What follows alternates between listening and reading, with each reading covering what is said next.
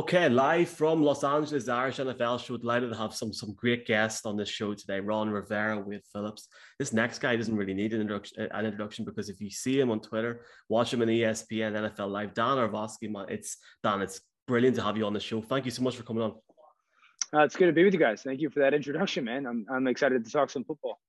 Yes, sir. And we ask every US-based guest is at least, have you ever been to Ireland? Have you any Irish heritage? Because Colin was asking Joey B this week, and he's got a little Irish himself, it seems.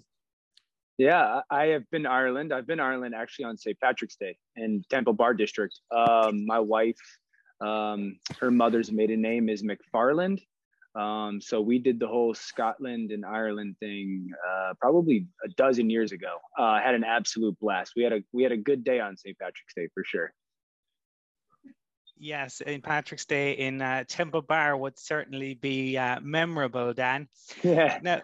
Now, I suppose, look, one of the things that this year you have become very famous for is being the founding member of the Matthew Stafford fan club.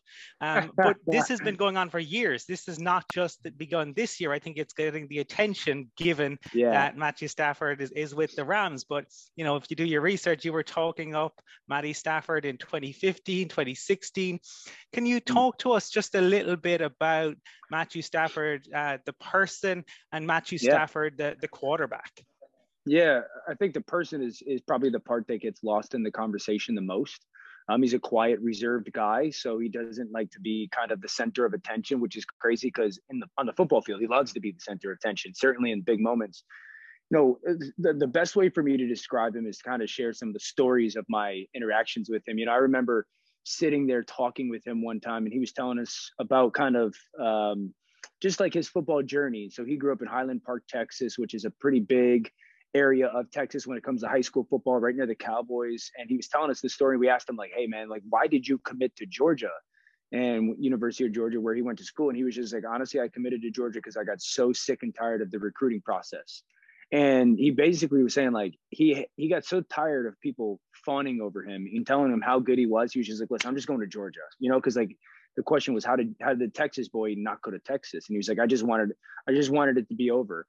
And it just kind of gives the example of, you know, the type of, he doesn't like that kind of Matthew, you're so good attention.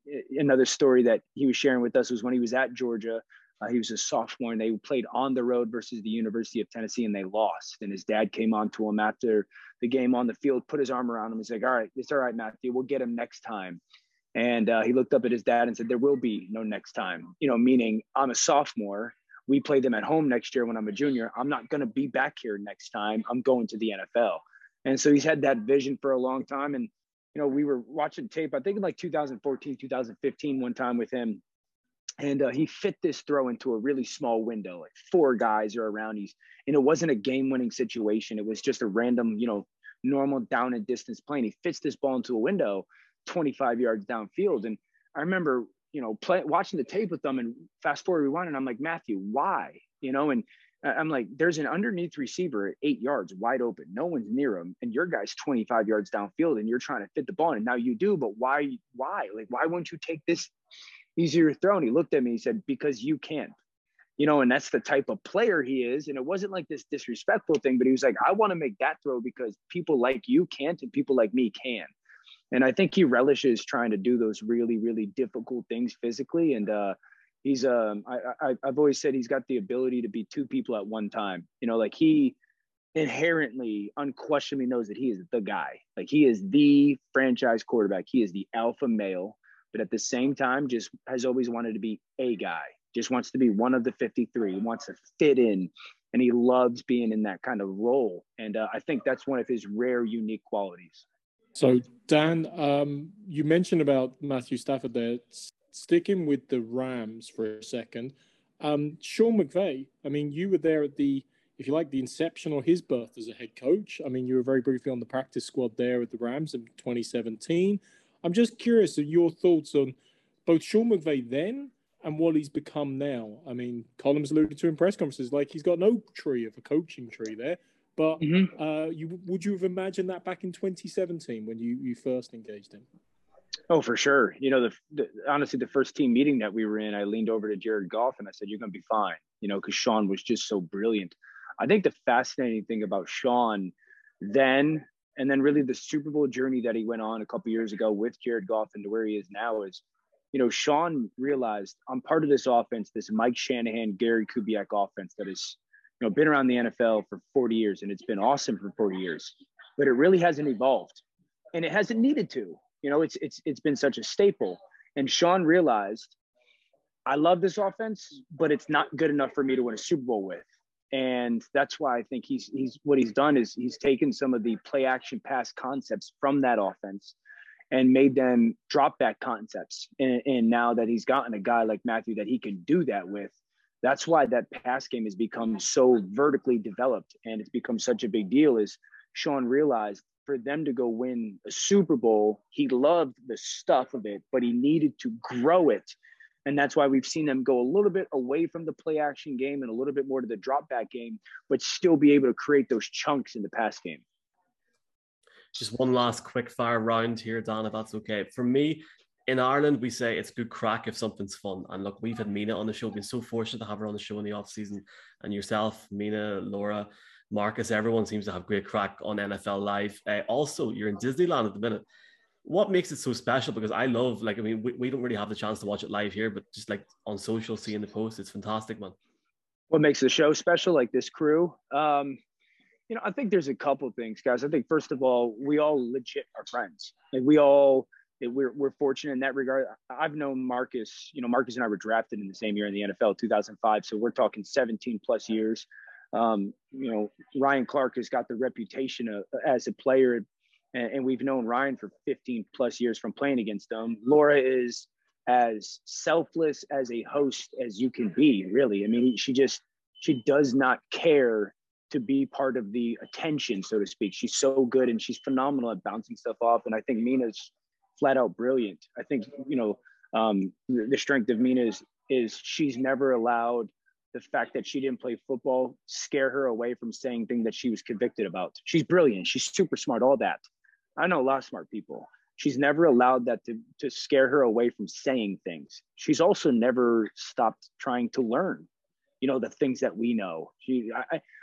Hundreds of text messages that she has sent to me. Hey, what does this mean? What do you mean by this? Hey, I heard you say this. What do you mean? Or, hey, I saw this. Am I seeing it right? So, you know, that is great. And then we just have a real genuine love for each other. I think we're all very aware though too of like the pocket that we're in right now, you know, and how special what we've all worked in television and how special this group is. And Ryan said something at the beginning of the year that probably is the greatest reason why. The amount of respect that we have for each other and what that person is saying and the work that they had to put in to say what they're saying is huge, because then it allows you to listen and hear the things that they're saying. And that's a rarity in television. And I think that's why it is a blessing and a joy to go to work with them every day. And it doesn't feel like work. It truly feels like we're just chopping it up. And I think a lot of us would tell you this. Those people are family. You know, we grew up in team sports. Those people are family to us. Dan, I suppose the other QB is going to be a talking point this weekend. Joe Burrow, he's faced adversity in college and he overcame it. He comes into the league. He has a major knee injury, and here he is in his 30th game playing in a Super Bowl. As a former QB and a QB analyst, what do you make of Joey B, Joe Cool, or whatever he's going by on this particular day? Yeah, Joe has that rare 0.001% mindset of he's an assassin. He's trying to embarrass you on the football field. You know, Joe ain't trying to just beat you. He's trying to embarrass you, while also never allowing his post to elevate. You know, he never allows the moment to become too big for him, where his heart rate starts to go up, or his pulse starts to go up and elevates. He's just very calm, and while also having that mindset. I call college football for ESPN, and a couple of years ago, I did the national title game when it was LSU versus Clemson, and it was Trevor Lawrence versus Joe. And I love Trevor Lawrence. I think the world of him. And I was very much so a Trevor Lawrence guy in that game, going into that game. And I did the mega cast on ESPN 2 for it. So we were down on the field level and I'm watching this game. And I'm just taking it all in from Burrow. And I just remember thinking to myself after the game, that's the guy. Like that's the dude. And that dude is a stone cold killer. Just the way he carried himself from the start of that game to the last play of that game. And I think it's carried over.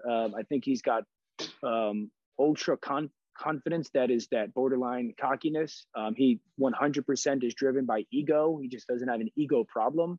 And I think that Joe, and I said this for him coming out of college, he does all the things that are most important quarterbacking wise. And so he's not 6'6", 250 pounds and runs at 4.4, but he does all the things so well: ball placement, accuracy, anticipation. Where do I throw this ball? When do I throw it? How do I throw it? What kind of throw should it be? And I think he just has that skill set. And I'm excited to watch him, try to again do the impossible, so to speak, against a defense that should have success against him, but that's been the case for weeks now.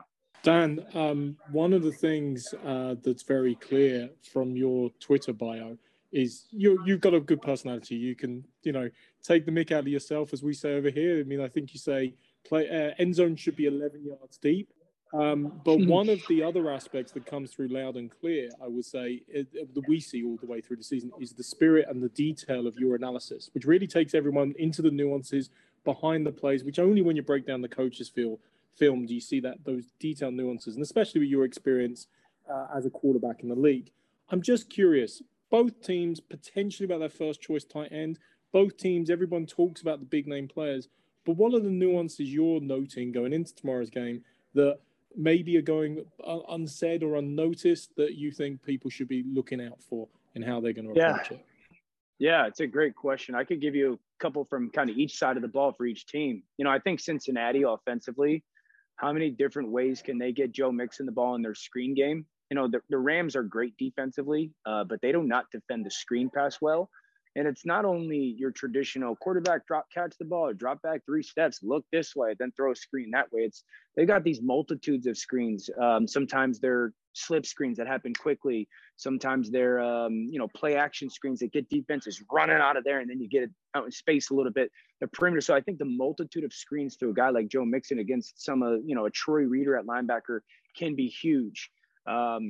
How do the Rams defensively decide to play Ja'Marr Chase with Jalen? Is Jalen going to be following him? Is he not going to follow him? Is he going to play, say, a T. Higgins, and they're going to double Ja'Marr Chase? So that's a really interesting thing to watch. Cincinnati specifically to their offense. And I think for the Rams defensively, it's certainly back to the Jalen point. How many times do they decide to blitz Troy Reader, and not put him in coverage? Because that's what they've done over the last 4 or 5 weeks to, minimize him. How many batted balls do they get? I mean, if you're thinking as a defensive lineman, they're going to get this ball out quickly because they can't protect us. Well, let's get our hands up. So I think that's a big conversation piece. I think for the Rams offensively, it's fascinating because you don't know what Cincinnati is going to give you defensively. Cincinnati's a Rolodex of defense. Hey man, we do this one week, we do this the next week, we do this the next week. So you don't really know. Cooper Kupp has got 25 catches in the postseason. Mike Hilton, the nickel corner for the Bengals, has given up 3. Okay, so who wins that matchup is going to be huge. Who wins? Mike Hilton is a huge part of this game. And everyone's talking Jalen Ramsey, as we should. Mike Hilton is a huge part of this game. Like if he wins that matchup and slows down the best receiver in football production-wise this year, Bengals got a huge chance to win this football game. So that's a big conversation. I would imagine that I would say this: Matthew is going to have to be perfect in his ball placement. He's going to get a lot of man coverage. That's the number one thing needed because people are closer to your guy. So that's got to be a huge deal. I would imagine Sean comes out and is ultra aggressive downfield. Like I would, let's push the ball downfield. And I think for the Bengals defense, it's, how often do they take guys like Sam Hubbard and move them off the ball and challenge the Rams plan? Because that's been something that has been really successful, and it's really challenging when offenses or defenses do that to offenses. So, I think there's a lot of moving parts to the game, Dan, I think it's important for everyone watching this the day before the Super Bowl to realize you've taken up nearly 20 minutes there on the week where you're in Disneyland with ESPN doing this. So thank you so much for your time. You've been extremely generous. At Dan Orlovsky 7 on Twitter. And Dan, if you are commentating on Northwestern Nebraska for ESPN in Dublin, week 0 in August, we'll buy you a few pints to say thank you. Thanks so much, man. Appreciate it. Like, lock that in. I look forward to that.